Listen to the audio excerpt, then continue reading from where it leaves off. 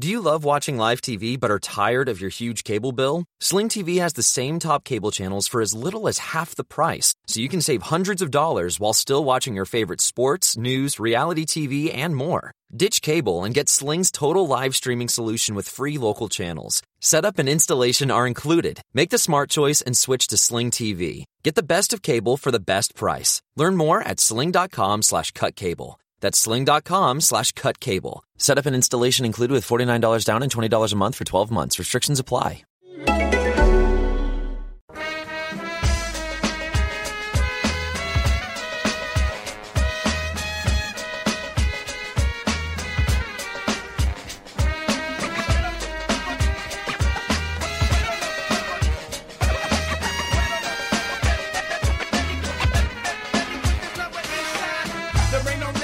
Hello and welcome to Golazo, the Mexican football podcast from the Football Grad Network.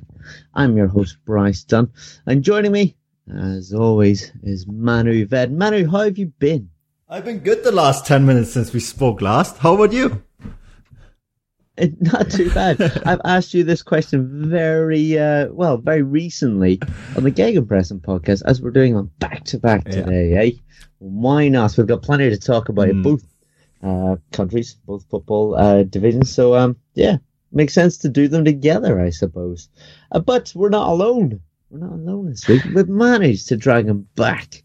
That's right. We've got Ollie Duxbury. Ollie, how have you been? It's been a while. It has been a while. Again, I've been quite busy, and it's nice to be back on the pod and knowing that it's nice and not nice to have a break from Mexican football, but it's nice to have a few days just to chill for a bit. Yes, indeed. So, it's great to have you back. But as everyone knows, the international break is fast approaching.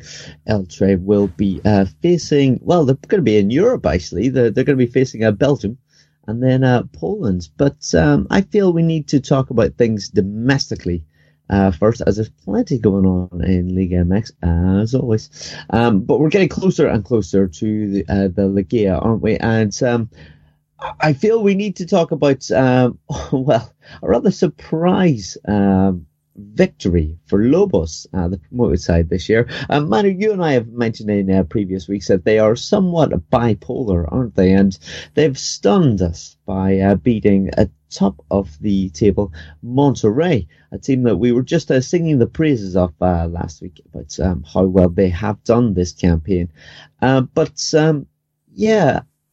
Ollie, I can only imagine that you didn't see this one coming, but you had a lot to say off air about the goals in this game, and a bit of misfortune for the goalkeeper, right? I mean, what exactly happened with these goals, and how did the game go? Well, it's mainly just the opening goal for Monterrey. The game's barely a minute old, and Lobos are just passing it around at the back. And you're thinking, okay, Lobos have got this under control, but then you think at the same time, wait a minute, this is Lobos, anything can happen with them. So the ball goes back to the keeper. He's being put under a little bit of pressure by Hurtado. So he's going to think, okay, I'm just going to clear it first time. And he's sort of standing to the right of his post, a bit out of goal. So the goal is open. He just swings a leg at it, kicks it, hits Hurtado in the chest and just rolls into the net. It's like, if this was any other team, I'd be surprised, but it's Lobos, so you're just not surprised. But to come back from that, to turn it around to win 2-1 was mighty impressive.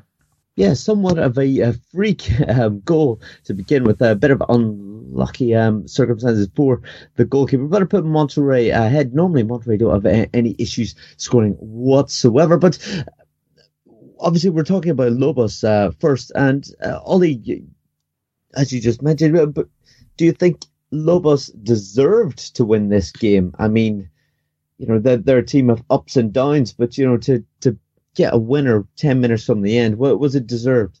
It was deserved, yeah. I mean, you see that Lobos being up and down all season. They were up and down in this game. They started quite poorly. It took about 20-25 minutes to get going, but then Monterrey sort of slowed off. You think, knowing they've already qualified for the Liga, they can sort of afford to not push themselves too much. You've got Mohamed had been rotating in recent weeks as well, and Lobos sort of knowing they had to win this game to give themselves any real chance of making the Liga, just suddenly just got more confident, scored a really good equaliser. I think it's a free kick that came out wide to Jimenez, who sort of let it run past him, hit it on the half volley into the top corner. And from there, he just kept piling on, and eventually got the deserved winner through Quinn. I think he's got his 9th or 10th goal of the season now. He's been a superb signing. I think if he goes back to Tigre, you can see just add to their attack even more. And Manu, talking about Lobos and staying on that subject, what do you think? Do you think it's been a successful campaign for them? In my opinion, we've obviously seen them playing 16 occasions now. They have lost more than they've won, but sitting up in 11th, I would have said that this is a pretty good campaign for them. We have, as we mentioned, that bipolar description. We have seen some highs and lows for them. But I think a lot of people would have anticipated after their bright start to the campaign that they probably would have, probably resumed where people had predicted them to be and fallen down the table. But it's been a pretty good first campaign for them. I would say so. I mean, look, there were so many issues with that side, right? The television contract and the brawl that involved. I think Kineos was involved in that as well, right, Ollie? And there were so many issues that happened in and around that side. And at the same time, there was this nice story on the pitch in the beginning of the season. And it looked like a promoted side. Promoted sides, they get used to the playing in a new league, and so there can be ups and downs, and I guess that was to be expected. And I think we were talking before the show about relegation, and relegation is not a subject right now, right? That doesn't really come into play until the 2 half seasons are played. But they don't really factor into that right now after this first half season. And if they play another half season like they did right now, then they're not going to get relegated. And I think it's really interesting how they just kind of were able to stay out of that, but with all these problems in mind, right? Television, off-field brawls, financial issues, etc., yet they were able to do it. And I mean, this game, and Ollie, this game is, I just looked at the stats, and the stats are just insane. I mean, we're talking about Monterrey, and Monterrey are the most dominant team. And I'm going to ignore the ball possession thing, because I remember the last time you were on, we talked about how ball possession doesn't seem to matter anymore, right? So I'm just going to ignore that. But they had 17-9 shots in this game. And this is for Lobos. Corner kicks 9-2. And they had almost twice as many accurate passes. Lobos played them off the field. And this is crazy. I mean, this is maybe a question for you. And this is something I've worried about quite a bit with Monterrey. Is Monterrey complacent because they've been had that playoff spot assured for so long and were so dominant in this half season that they kind of have taken the foot off the pedal a little bit?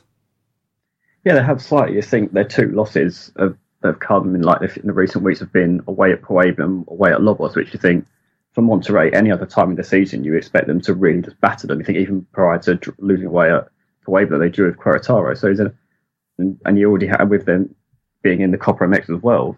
Mohamed was rotating against Pumas. So for a game against Universidad de Guadalajara, who play in the league below. So you clearly feel like I know what we've already done in the league's fine. We're going to qualify whatever. We can sort of slow down a bit, which you want to be going into the playoffs in real good form. Because it's I think they've only got 2 games left this season now, home to Santos Laguna and obviously the massive derby against Tigre. And you think if they're a bit sluggish in those 2 games as well, this was definitely going to impact them in the Liga. If I can just throw in my opinion on that, I think yes, obviously it seems almost like complacency, and maybe they thought that they were going to beat Lobos, with all the power that they have, in that squad.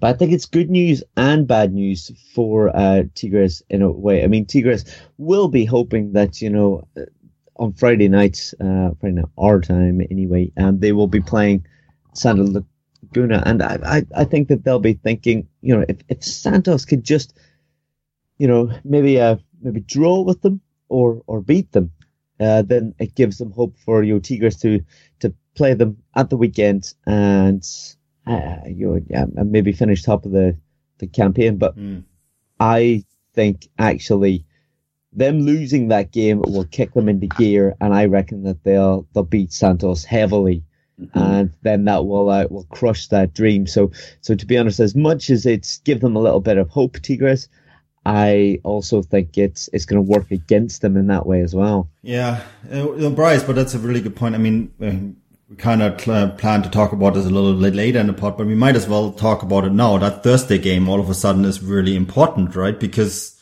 all of a sudden, Monterrey, who had looked assured to be first in the regular season, need to win against Santos Laguna in order to get that first place, unless, in order to avoid playing that all decisive derby against Tigres. And that is really interesting because they really didn't need to be there. They had, 2 match balls and they wasted them. And it's really interesting how we talked about this, I guess, even when you were on the pod last time, right? How Monterrey have to be really careful about complacency, and in a system where you play with playoffs, that is so important that you go into the playoffs hot, that you already on a top form. And you see that many times in sports where there is playoffs, that teams dominate a regular season and heavily dominate a regular season, but then go into the playoffs maybe already 3 or 4 weeks, having played 3 or 4 weeks where they've taken the first spot, and then sort of the complacency sets in, and then they face a team that got into the playoffs on the last minute and is hot, is in that fight for survival mode, and kicks them out. That's definitely a possibility.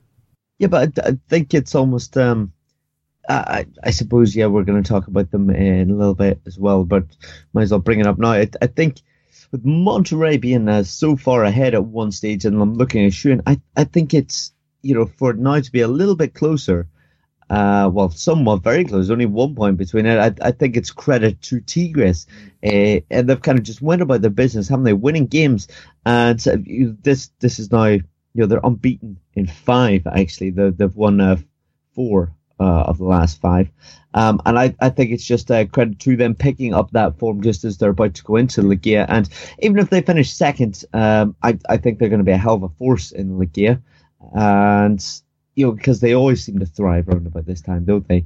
But I don't know. I could see Monterrey winning on Thursday or Friday, depending on your time zone, and then maybe Tigres maybe even beating them at the weekend. But it being a little bit too late. I mean, Ollie, what way do you see the next 2 matches going? Yeah, I agree. I think Monterrey will beat Santos Laguna. I think if Santos Laguna had won at the weekend and still had something to play for in the Liga, they would be like a lot more up for it. But knowing now that they can't make it, you think Manchester could rotate slightly, or they might just not have the same motivation. Whereas I think it's really right. Monterrey wants to put out a statement after a bit of some iffy form recently.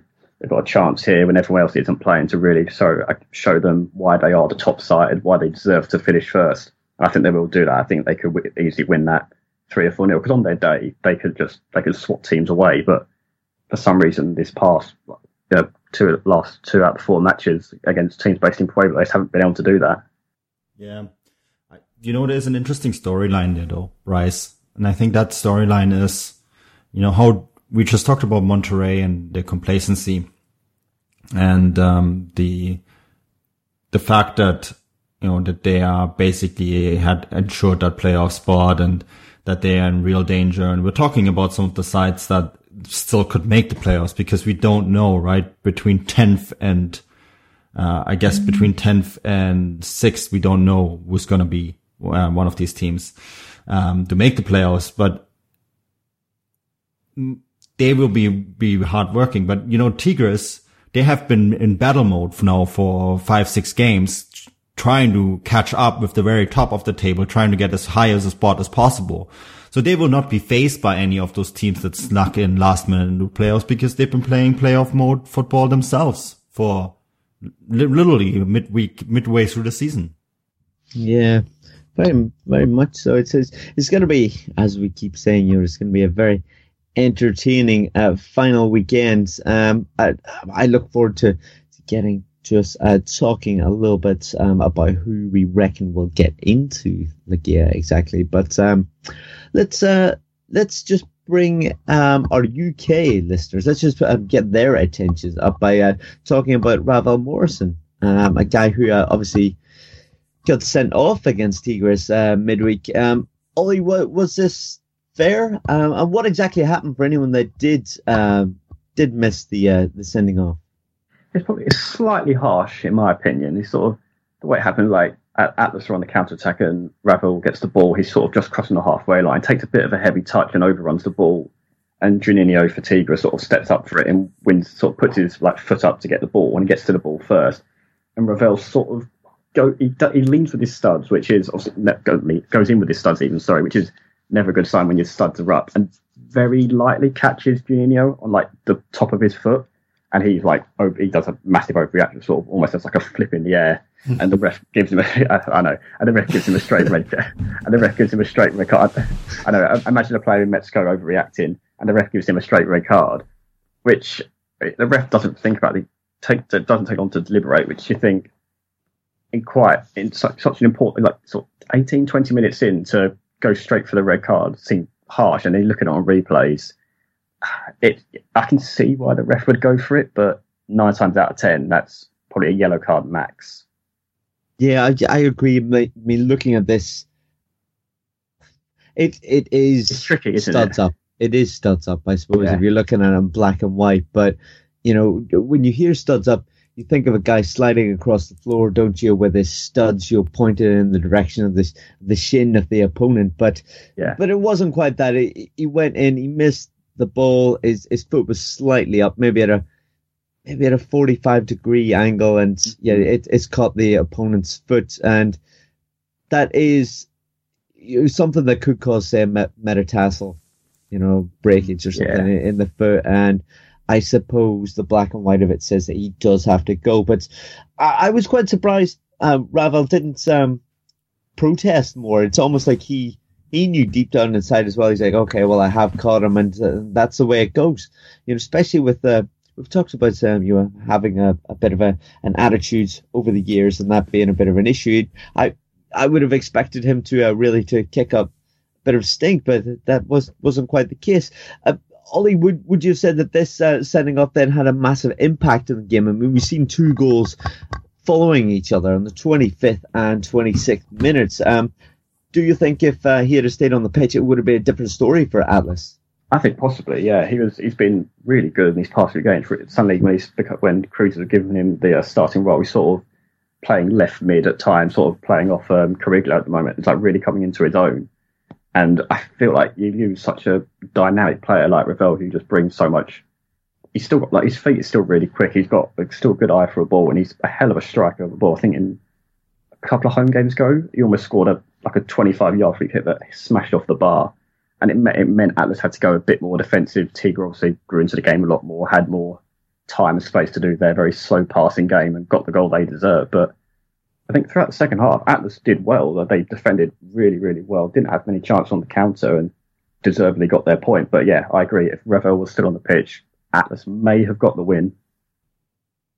Well, this actually seen then the game finish. This was the midweek game, the game that Manu and I had highlighted rather heavily last week after it was originally called off because the screens above the pitch, was too low, which we all laughed about. That Ollie said the first goal kick in one of the games managed to go directly into it, which is just ludicrous. Absolutely ludicrous. But that was the midweek game.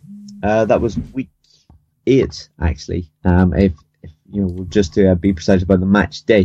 But it then seen Atlas keep their Liga chances alive. And at the weekend, that meant that Ravel Morrison managed to miss the trip to Chivas, which is obviously a Guadalajara derby. This went in Atlas's favour, actually, finishing at 2-1. That's a massive result, isn't it, Manu? And it really puts Atlas in the thick of it when going for this Liga spot. Because we mentioned just before we came online, didn't we, that the Cax are now sitting in 7th, Atlas 8th, which is the cutoff for Liga, and then Cruz Azul in 9th, all on 24 points. It's just goal difference separates the 3 sides, but quite a victory for Atlas. It's been such a roller coaster ride for them this year. It really has. I mean, it feels like with Lobos every week will be the opposite to last week. But with Atlas, they were so strong for so many weeks. And then they fell apart with obviously the plenty of issues that were going on with the club. But now they seem to be gathered a bit of strength and momentum again. Just like we talked about Tigres, gathering that at the right time. Atlas are almost doing that as well, aren't they? Yeah, and it's interesting that it is happening exactly at that time when Rafa Marquez is back. That seems to have stabilized things. Although, as we explained, and I don't want to get into this again, but as we explained in the last pod, there is still issues to be worked out with the Rafa Marquez case, that could have an impact. But right now, it seems to be that is really key for him. They do have that leadership on the field, the stability that he brings. Look, they didn't have a great game against Chivas. I don't know what Chivas are doing wrong. Maybe, Ollie, you can go into that into more detail. But again, I'm looking at the statistics and I'm shaking my head because the statistics I'm seeing don't correlate at all to the result that I'm seeing on the scoreboard. And this seems to be the story of Chivas really this year. Atlas got the 3 points that they really massively need. And, Chivas were eliminated before this match day. If not on paper, they're very much so, right? But I don't know what Chivas need to do to win games because they absolutely outplayed their rival. And then I guess Atlas just had the urgency to get the job done. But this is a big 3 points for Atlas to maybe make those playoffs. And, the urgency that they're showing to get them into the playoffs, they will likely finish 8th or 7th and then likely face one of the Monterrey sides, right? Or definitely will face one of the Monterrey sides.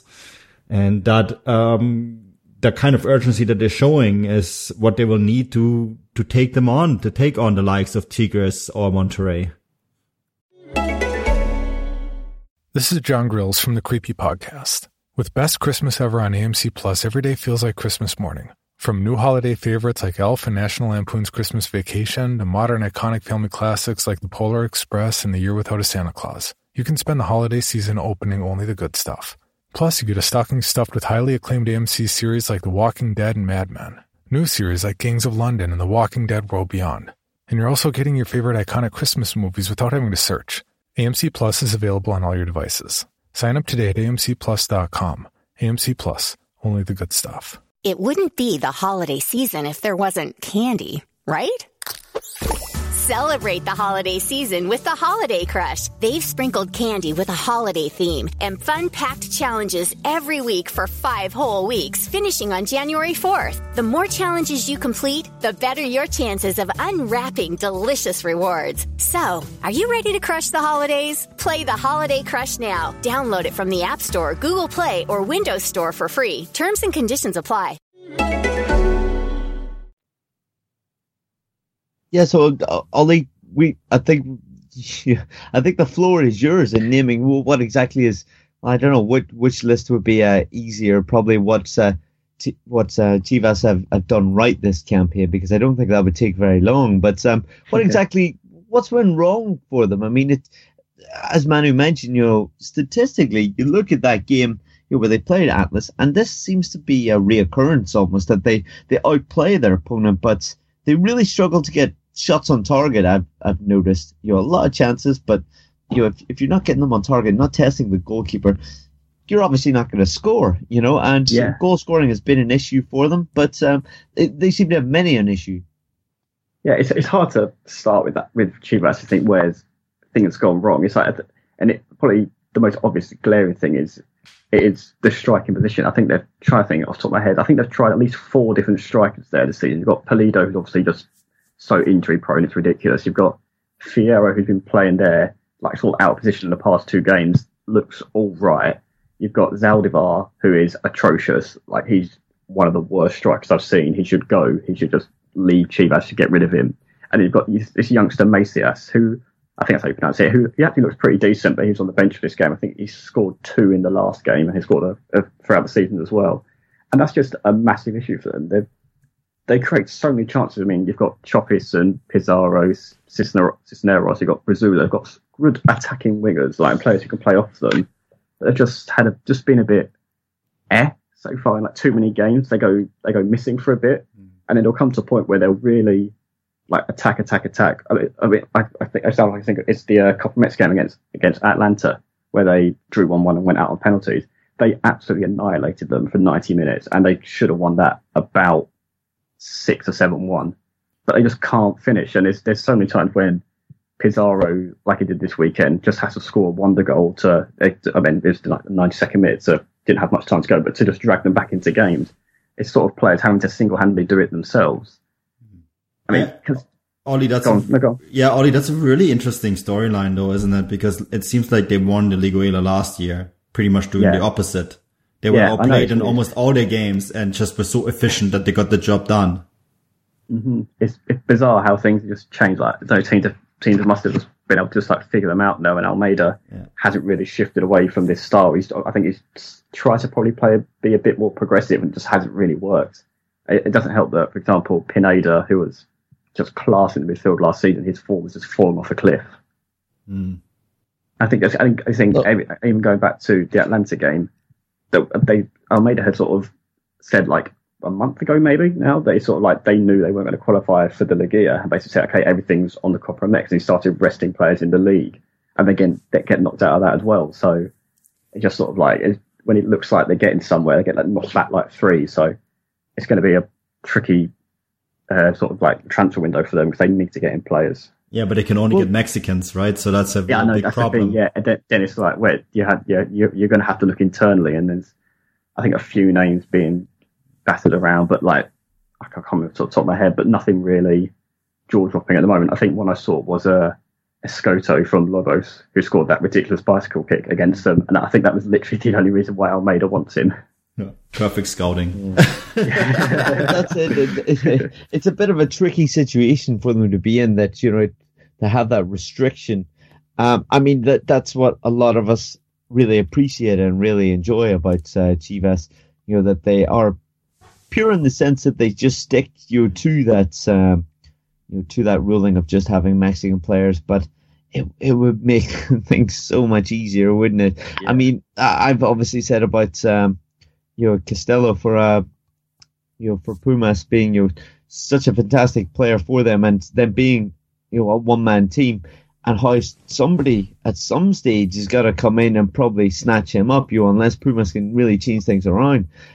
And he would almost fit that bill, I feel anyway. In a goal scorer, a goal scorer that they need. But obviously he's from Chile, so that's not going to work. So it does restrict them massively. It means that they can get priced out. I feel, and I wouldn't be surprised if teams see them coming and go, well, you're going to have to pay up. What other options have you got? And I think Almeida's, he's going to have a tricky transfer window, isn't he? And he's going to have to really get some players in and turn that corner, because I think if they start the campaign as poorly as they did with this one, it's going to be hard for him to keep his job there. It's hard to say how many matches. Maybe they were given the whole campaign. I don't know, but all of a sudden they're not going to want to have to look over their shoulder then at a possible relegation, because it's worked on an average of points, isn't it? And if they end up slipping up, for not just another few months, but even beyond that, you just never know what can happen in Liga MX. And I think that would be absolutely unheard of for a team like that to possibly go down. Maybe I'm getting ahead of myself. No, you know what I mean. Yeah, but I have a maybe before we move on to the big topic, one quick one to Ollie, because Bryce, we discussed this already last week. Carlos Vela was the name that floated around last transfer window for Chivas, right? And he ended up going to LAFC, or is going to LAFC. Obviously, that club doesn't start playing till March. That would have been a massive difference maker for them, wouldn't it be? Oh yeah, just someone to have that star quality in the team would have been immense. Just someone who can just sort of do things out of nothing. He's like sort of Pizarro, but on like so many more levels. That's what. And even go back to Castillo, they need that sort of he's just such a bullish striker, someone who's just a big unit up front. They just don't really have anyone going forward. They have a lot of like nice little tricky wingers who can play up front, but no real big unit. I suppose Pulido ish is that. He's not afraid to sort of like get stuck in, but you can't rely on someone who's just perennially injured. Yeah. I guess the issues too, and this is maybe a topic for a different podcast, but when you look at the top goal scorers in Liga MX right now, in the top 10, there's only one Mexican, and that's Victor Guzman from Pachuca. The rest is all foreigners. You know, Aviles Hurtado, of course, is talk that he's going to choose to play for Mexico, but I think he as a naturalized Mexican, he wouldn't actually qualify to that Chivas rule, so they couldn't really get around that. That's actually something interesting to keep an eye on, you know, that there isn't actually any Mexican-born proven goal scorers in that league. Of course, there's Chicharito. I don't know what the chances are of them getting him back. I guess the only team in Mexico he'll ever be playing for would be Chivas. But my instinct says MLS for the end of his career. Yeah, I agree. Actually, I think off the top of my head, the only natural striker, I think, a Mexican natural striker in the Liga MX who does score goals is probably Peralta at Club America, and he's only got 6 goals anyway. So I think if an out-and-out striker who's Mexican, who's a national team player, who's got 6 goals, is still not great.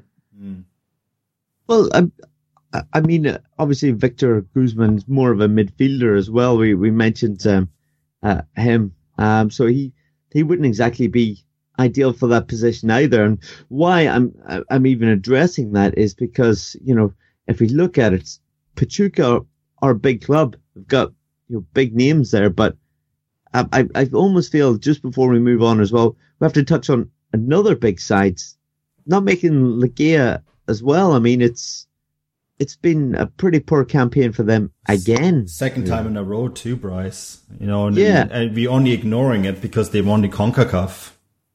Yeah, exactly, which buys them a bit more time. It feels that they kind of, you know, we still look at the table and go, yeah, but they're still big. There's still a tough team to come up against. But actually, this has been another poor campaign, and that's why possibly, you know, players would start to look away from them, you know, if that was to continue, or it would be a talk that they'd have to make some changes there.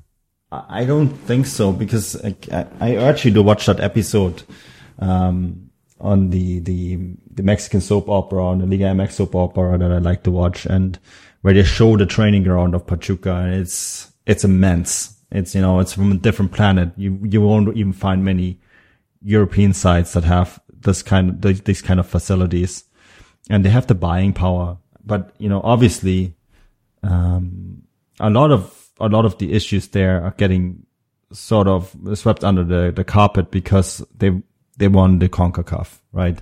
The Club World Cup is where they're going to, and I think that kind of lets them get away with some things, but it'd be really interesting to see them in the clausura, because once that Club World Cup is finished and dusted and done, obviously the CONCACAF Champions League starts for the Mexican and MLS teams in the spring as well. It starts in March. So they will be involved in that, but I don't think they could get away with poor results come the springtime. I mean, it will be basically back to Liguela. And I mean, this is a side that, ideally speaking, should be competing for the Liga MX title.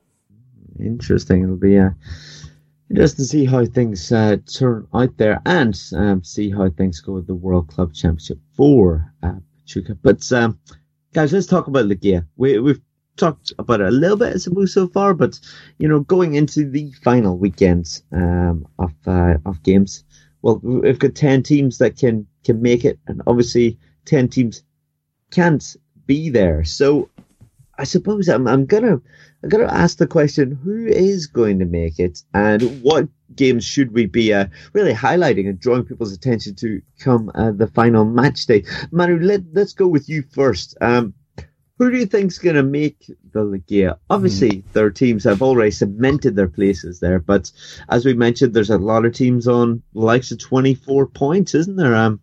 What do you think is going to happen? Oh, Bryce, that's such a nasty question. It's so open-ended. But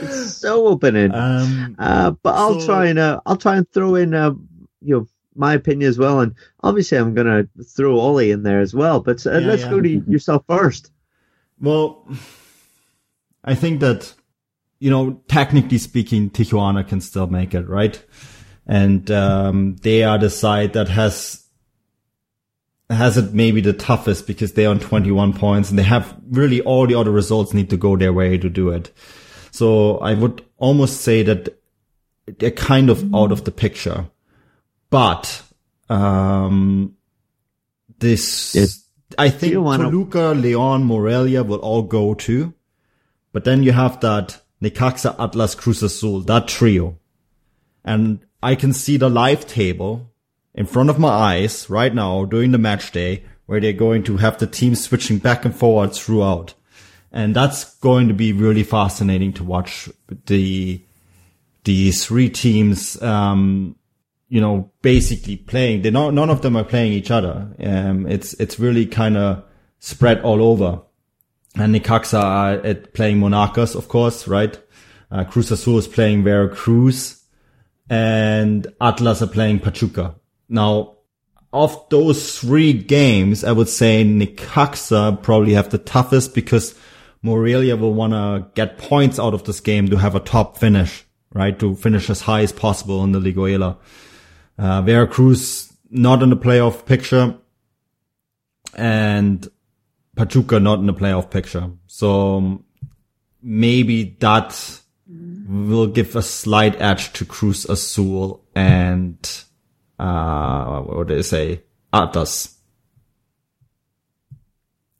Well, and then do you reckon that Necaxa are going to fall the wayside then? Well, I'm just saying that they're actually playing a team that has something to lose, right? Because Morelia will need at least a point to cement that finish. And if you finish in the top four, you get the decisive home game in the second leg, right? So they will definitely want to secure that.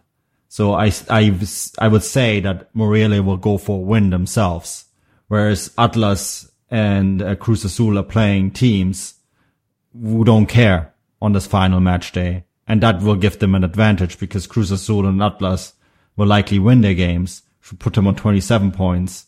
And that means that if Necaxa even just drop 2 points, that would already put them out of the playoff picture.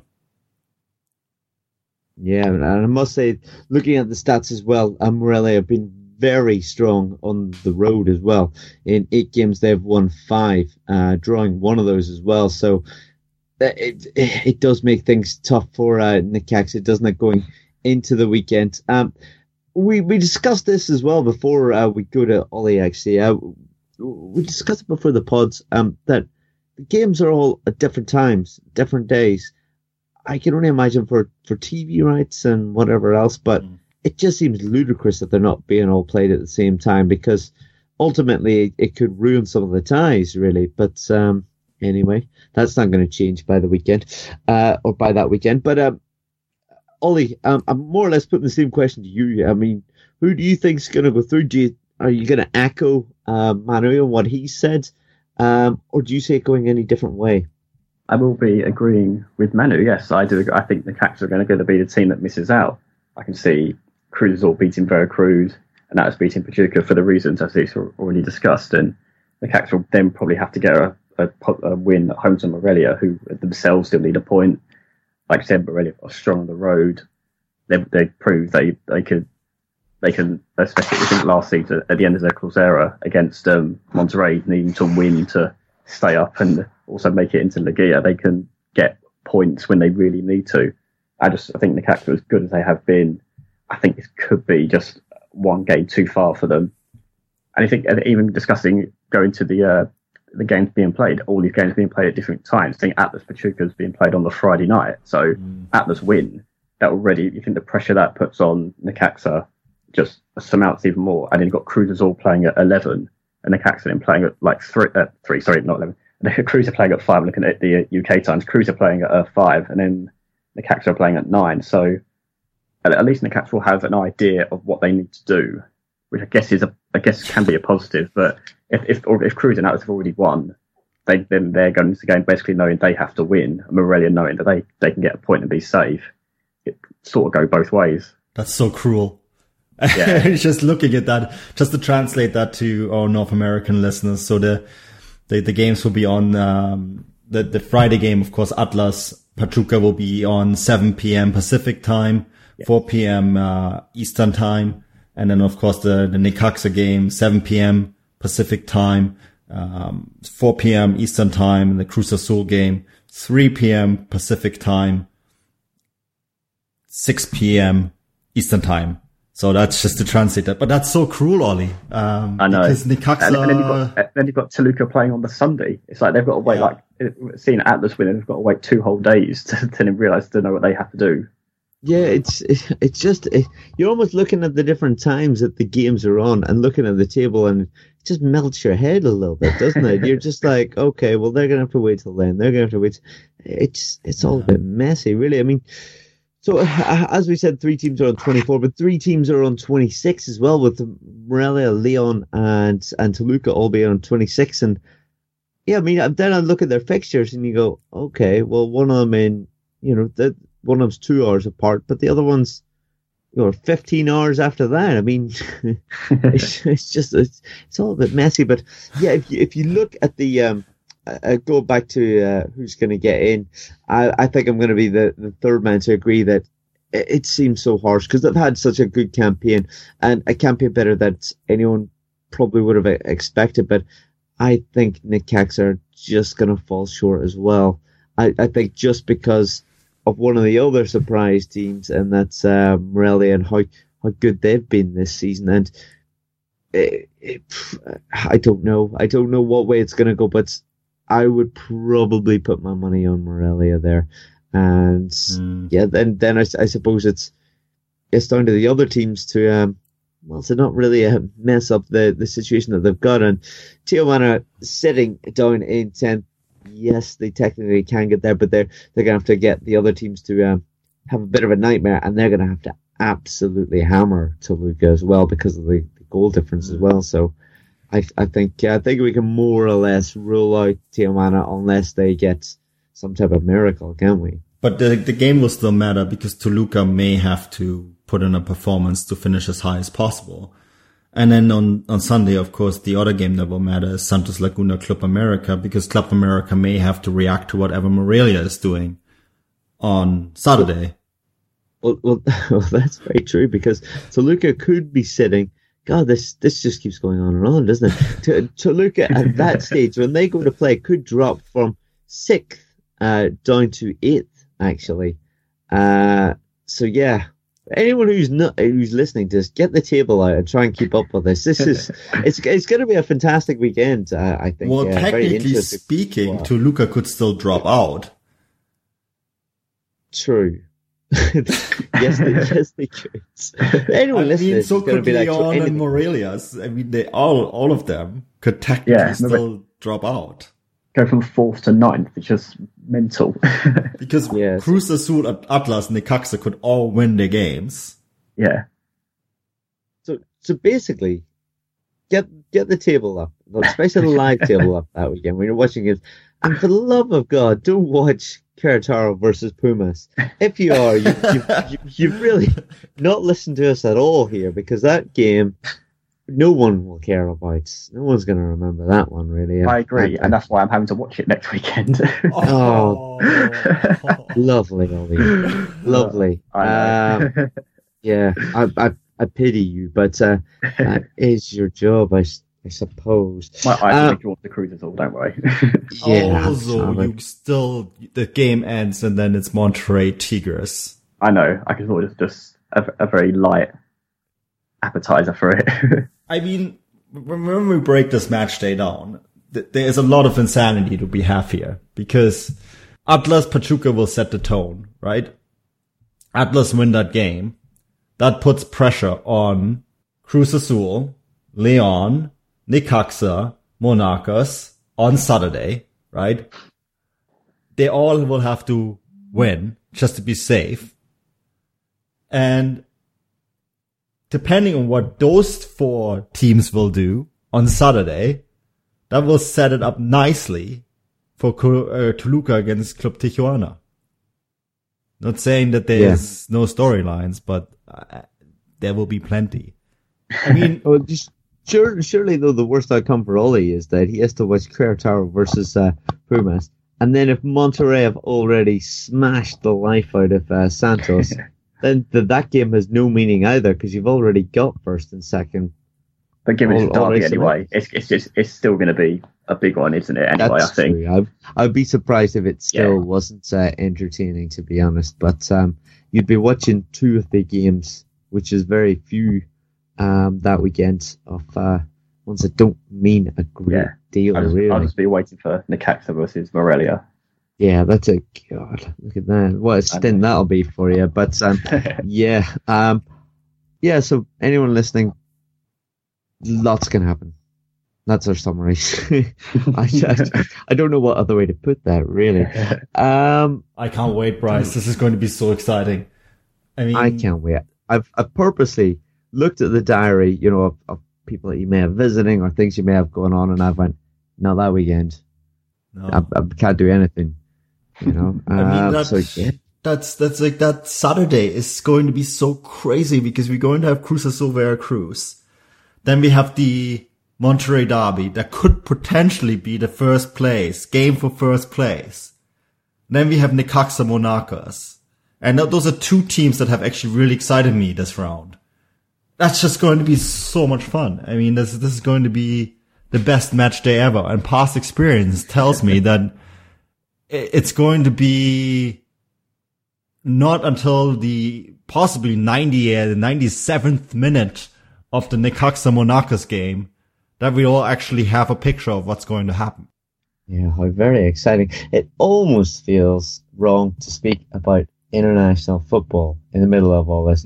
Oh, sorry, international friendlies in the middle of all this. Which is happening this coming weekend before all of the madness, the week before. So yes, we've got 2 weeks to wait, or the best part of it, before those, not final, deciding Liga match day. But guys, we kind of have to, as our right to cover Mexican football, we have to speak about Elche. And so we mentioned that they're going to be playing in Europe. They're going to be taking on Belgium and then Poland.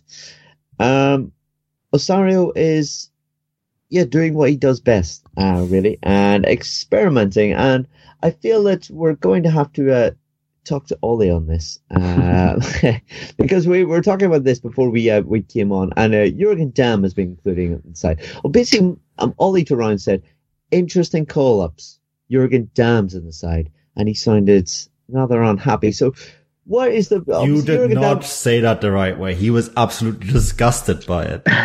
Okay, he was. I'm trying to soften the blow a little bit here, but Jurgen Damm is obviously a player that we all know has tremendous amount of pace, but he really struggles with that final ball, doesn't he? He's been linked over the years to some European clubs, but I think in closer inspection they decided not to take him on. Ollie, again, the floor is open for you to explain why you think that they were maybe right for that, and maybe why he should not be in that Elche side. Well, you touched on it prior to what I'm going to say. He is just all pace and then just nothing. I mean, the game yesterday against Necaxa, just so many fine examples of it. He gets the ball and blisters past the guy, past his fullback, which is fine. That's what he does. Then his crossing is just so poor. There were 2 occasions where Tigo had sort of like a 3-on-3, 3-on-4, whatever you want to call it, and he got the ball like the edge of the box, and it was almost identical. Sort of just dithered with it for about 10 seconds, didn't it? Where it's a pass, shoot, ended up them giving the ball away. And then you're thinking, this guy's been called up into a squad. He'd been injured for a bit. He's not a starter at Tigre. He's a good impact sub. Where you've got 2 players who can play in this position. You've got Victor Guzman at Pachuca, who's got like 8 goals this season, and then Elias Hernandez at Leon, who is just in some of the form of his life. And it's for friendlies as well. It's like if it was a World Cup, then maybe his speed can cause issues. But you've got two players who are in just cracking form, and then you see him named in the squad. It's like he adds very, very little if he's going to play, like start. You'll watch him and just get so frustrated by him. And you think of those times like he was like strongly linked to Dortmund. You think, how the hell was this guy linked to Dortmund? I was like, surely he must have been like just doing that himself. He sort of like said in numerous times as well that he wants to play in Europe. It's like, mate, no, like you're just not good enough to. It's just a totally baffling selection. I'm sure you'd do a decent enough job in the Northern Irish Premier League. I'm sure he could. But you know what? You know who else was all pace and nothing was Pierre-Emerick Aubameyang. I think there is enough upside. I'm gonna step in here and defend him a little bit. He just, I think the big issue is that he's never left Tigres. Mm-hmm. You know, he needs to go somewhere where he can grow his game a little bit, and that's just not happening there. And he's, you know, they're doing all sorts of things with Jürgen Damm at Tigres these days. Playing him in a 3-man midfield, for example, which is, hilarious, you know, but they have to be because they're playing up with Enner Valencia, Gignac and Vargas up front as the top 3 strikers, right? Ideally speaking, you play in a 4-3-3 and you have Jürgen Damm on one of the wings, you know, but that just doesn't happen because obviously Tigres have so much quality in the form of Vargas, Gignac and Valencia that you're not going to play Damm there. Damm needs to go. He needs to leave and he needs to play in Europe. I do believe that. Of course, Borussia Dortmund might be a step too far. I think the link to Borussia Dortmund has always come because he has a German passport, right? And speaks the language because he went to a German language school in Mexico. So that would be an easy transition for him. And I think Germany wouldn't be a bad country for him to go. I don't think it's a Champions League side. I mean, you look at Marco Fabian, who I think is one of the most talented players Mexico has produced in recent years, and he went to Eintracht Frankfurt, a mid-table team, a team that allowed him to grow, and you know, where he's very important now, and he's a very important phase of that team now. And I think that's the kind of level of teams he needs to look at, like the Frankfurts of this world or Mainz or something like that, you know, because they would give him the ability to use his speed, but at the same time also just they have technically good coaches there that could give him a little bit of extra, because he's not gonna get it at Tigres, and that's something, you know, I think is a bit of an issue. And I almost wonder if him being called up to the national team, you know, how the owners run L3 a little bit in Mexico, yeah. Right? And you almost wonder if he keeps getting called up so that, to develop a market for him. Yeah, put him in the shop window as such. Yeah. I'm sure, speaking about Bundesliga sides, I'm sure Werder Bremen or Cologne would happily have someone like that in their side of the situation that they're in at the moment. But has Jürgen Damm not played? We talked about it being in a 3-man midfield and that being ludicrous, not really working. But am I wrong in saying, was he not played as like a wing back? Yeah, he was previously. Yeah. And did that not work out okay? He looked a bit better. He was sort of given a bit more sort of license to just run up and down. I mean, he didn't really do much defensively wise, but I guess that's not what he was there to do. But he sort of looked a bit better. He had a bit more. I don't know. He seemed like, because he was just like. It's hard to explain. When he's like sort of plays a right wing, he likes to cut inside quite a bit. But if he was like a right wing back, he basically just, I think, threatened seems that you stick there and you just like run that channel. And he looks a bit better when he has like a bit of guidance. It's an interesting one with him. Look, if Victor Moses can get into a Premier League winning side in that type of position, there's hope for Jürgen Damm. That's all I'm saying. You know, he just needs the right coach. He does. But let's talk about Jonathan Gonzalez then. Obviously, a player that Elche are looking to almost snap up. Manu, what can you tell me about this young hopeful? Well, he seems to be very talented. He's plays for Monterrey, right? And there's been talk about him a few times. You know, Ollie, before the pod, we said like, yeah, again, there's talk about him. And there is a few players like him where the US and Mexico have interests in capping them. And I think L3 just have the advantage in this case because Mexico are going to the World Cup this summer and the United States aren't. But Ollie, you spoke right away really highly of Jonathan Gonzalez and said, like, well, if they can get him to play for Mexico, they have to. Oh yeah, he's such a class midfielder. I mean, I've got to say, I hadn't heard of him until the start of this season, and he's just been a complete revelation in the midfield for Monterrey. I mean, so much so, I think, at the game of the weekend against Lobos, he was rested, he was on the bench, and for an 18-year-old to not be in that midfield and make such a difference is quite remarkable. When he came on, it looked like a bit of the old Monterrey. Again, they did then concede late on, but it's just, you've got to applaud Mohamed for taking this risk to basically look at it and thinking, I've got these other basically national team players who I've got in my midfield, but I'm going to go with this 18-year-old American/Mexican, and he's just absolutely thriving. So yeah, the sooner Mexico can try and get him nailed down, the better, because if they can get him and Lyons going together in the same team, that could be a hell of a midfield attacking force for years to come. Yeah, and then you add, there's always talk about Aviles Hurtado maybe being added to that side too. Yeah. And, that'd be really good for them. I just have a feeling that Mexico going to Russia. Yes. And the US not, that they might just edge the US out and get him to play because they can offer him a call up to the World Cup. And yeah, it's just that little extra incentive. Yeah, exactly. Well, we talked about Jürgen Damm possibly, trying to make his way to Europe. But another player that continually be linked to likes of, Liverpool, a side close to my heart, is Diego Lainez, who's obviously broke through at Club America last year for being played in his side when he was only 16. He has a lot of potential, this kid. I remember being wowed by him last year and almost expected for him to be taken out of the side after a while, thinking it was a little bit too young to be featuring. But he's talking about that. And he's small, but he's got a lot of potential, extra dribble. He's creative. I think there was games we've seen last year where they really, really looked to him for a bit of an outlet, America. But Ollie, obviously, you watch games more than anyone else I know when it comes to Liga MX. What's your opinion? Do you think, how highly do you rate him? And do you think that he could do a job in Europe? And if so, is the age of 17 the right time for him to move?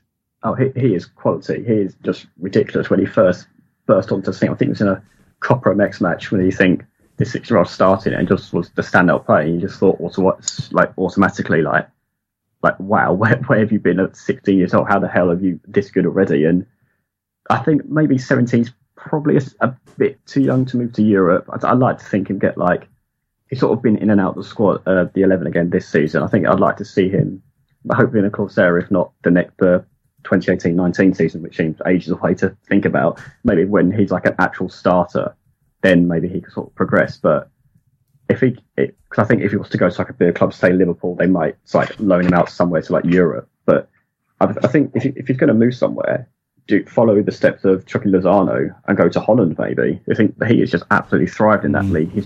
I think recently he's been linked with Arsenal, for example. We think, and it's just you want to do a slow stepping stone process rather than maybe jump into Liverpool and then it not be the end of your career, because that's just not the right phrasing, but it might sort of slow down your progression. You want to sort of take it nice and slowly, but yeah, no, he will be going places.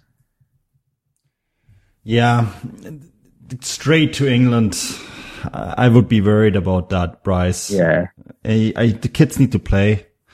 You look at the recent trend of a lot of young English players going to Germany, because they get playing time there, right? Bundesliga coaches love playing their players young because they believe the hard drive isn't wired yet. And I think Germany or Holland would be good places for him to go. Yeah, I couldn't agree more. I think we've really seen the benefits of going to the Eredivisie in Chucky Lozano. And I think a move like that, especially if you went to the likes of PSV, the likes of Ajax, who are known for bringing through young talents. I could see him really thriving there, and it being a benefit. It might be a step too far. I think the Premier League, and I think with the money thrown around in the Premier League, it's very easy to be thrown into a squad, and then several years pass, and you've been loaned out to a few places, and that be the end of your career. Ajax is a good shout. It's very good shout. Yeah. Yeah, so I think him going to one of these clubs as well, would probably be a better move. I think you're right in saying that, Ollie, but I think the three of us can agree that kid's got a lot of potential. If he plays his cards right, makes the right moves, and gets his head down and works hard, like we see a lot of players come through and they don't want to work hard, Ravel Morrison possibly being one of them. I could see Dortmund go for him too, because he would be cheap enough now to make it worth it for them. They love doing this, right? They went for Jadon Sancho, they went for Christian Pulisic, they went for Dembele. It's exactly the kind of player that Dortmund targets. Maybe even Isaac you could throw into that category as well. Absolutely. Basically the moment he's 18, because he's not an EU national, so you have to wait until he's 18. And I think Dortmund is definitely one. I would say Dortmund, Ajax, PSV, and Porto has very good links to Mexico. And I actually do think Liverpool as well, because of Jurgen Klopp. So those are the teams that will be probably the front runners to sign him. Well, there might even be a club or two in France that might even work for him as well, actually. But I think that's a pretty good shout. But I would imagine that there'll be a few clubs sniffing around as well for the potential to bring in a bit of talent to then make a bit of money on it as well. Because I think this kid could really be something else. Guys, I think we've more or less done it. I think we've touched on all the topics that we wanted to. Sorry if you tuned in expecting to hear a little bit more about the international games, but they're only friendlies. We've got Ligia to talk about. That is just too exciting to mention. But so I think we're going to more or less call it a day there. Ollie, it has been fantastic having you back. Where can people find you on the likes of Twitter, or have you got anything coming up that you would like to draw people's attention to? Yes, thank you very much for having me back in. I promise I'll be on a lot more regularly now, rather than like another month passes. Oh, I hope so, especially when we're going to have so much to talk about with Ligia. With the Ligia, yeah, I think I'll have to be, yeah. Oh, we're going to hold you to that. But yes, Ollie, I've said it now. Yeah, exactly. Where can people find you on the likes of maybe Twitter or that? You can find me on Twitter at FRFootball, Ollie, FUTBOLOLLY. Anything coming up? I actually, with the international break, with no Liga MX, I think I have 9 or 10 days of not much to do. So I'm going to take this opportunity to catch up on some sleep, I think. Good man. Why not, eh? You actually get to have a normal clock at the weekends, like the rest of us. But Manu, you always have tons going on. What would you like to draw people's attention to, and what have you got coming up, or where can people find you on Twitter? Yeah, people can follow me on Twitter at ManuelVef. And Bryce, I am super excited. Remember, we talked about MLS on 2 Pods. We're finally recording our first Major League Soccer podcast tomorrow. Jack Grims and I, we call it Soccer Podcast, is coming your way. It will be a little bit irregular, because there's not much MLS football left this season, but next year we're going to roll it out full on. And, the first podcast is going to be recorded tomorrow. So I'm really excited about that. Yeah, I'm sure people are shocked not to hear that I'm going to be involved in that, because those 2, podcasts that we did do about MLS, I offered so much. That was obviously sarcasm. Something I don't know much about at all. But anyway, thank you. I've been your host, Bryce Dunn. You can follow me on Twitter at BryceDunn11. Thank you very much for tuning in. Guys, we've always got plenty going on at Football Grad Live. Check into the Twitter. There's many of articles, previews coming your way. Also, if you like the podcast, please head over to iTunes and give us a bit of a rating or some positive comments. We'd really appreciate that. But until then, I'm sure we'll be back next week. But it'll be the Ligia games in 2 weeks' time. that we're really focusing on. Until then, thank you and goodbye.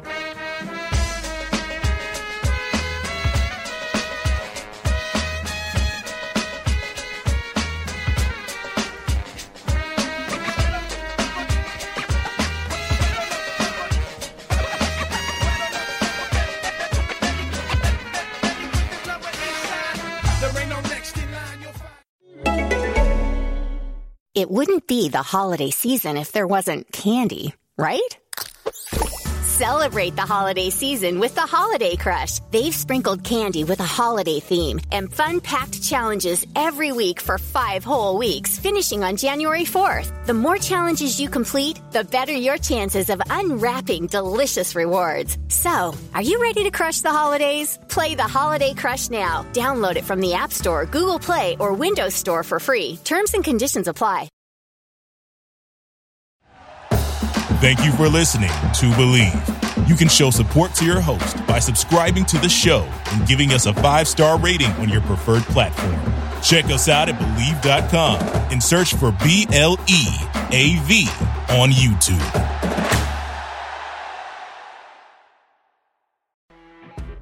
You know when you're listening to a true crime story that has an unbelievable plot twist that makes you stop in your tracks? That's what our podcast, People Are the Worst, brings you with each episode. I'm Rachel. And I'm Rebecca. We're identical twins who love true crime cases that make you say, didn't see that coming, and we hate the people responsible for them. Listen to People Are the Worst now on Apple, Spotify, or wherever you get your podcasts.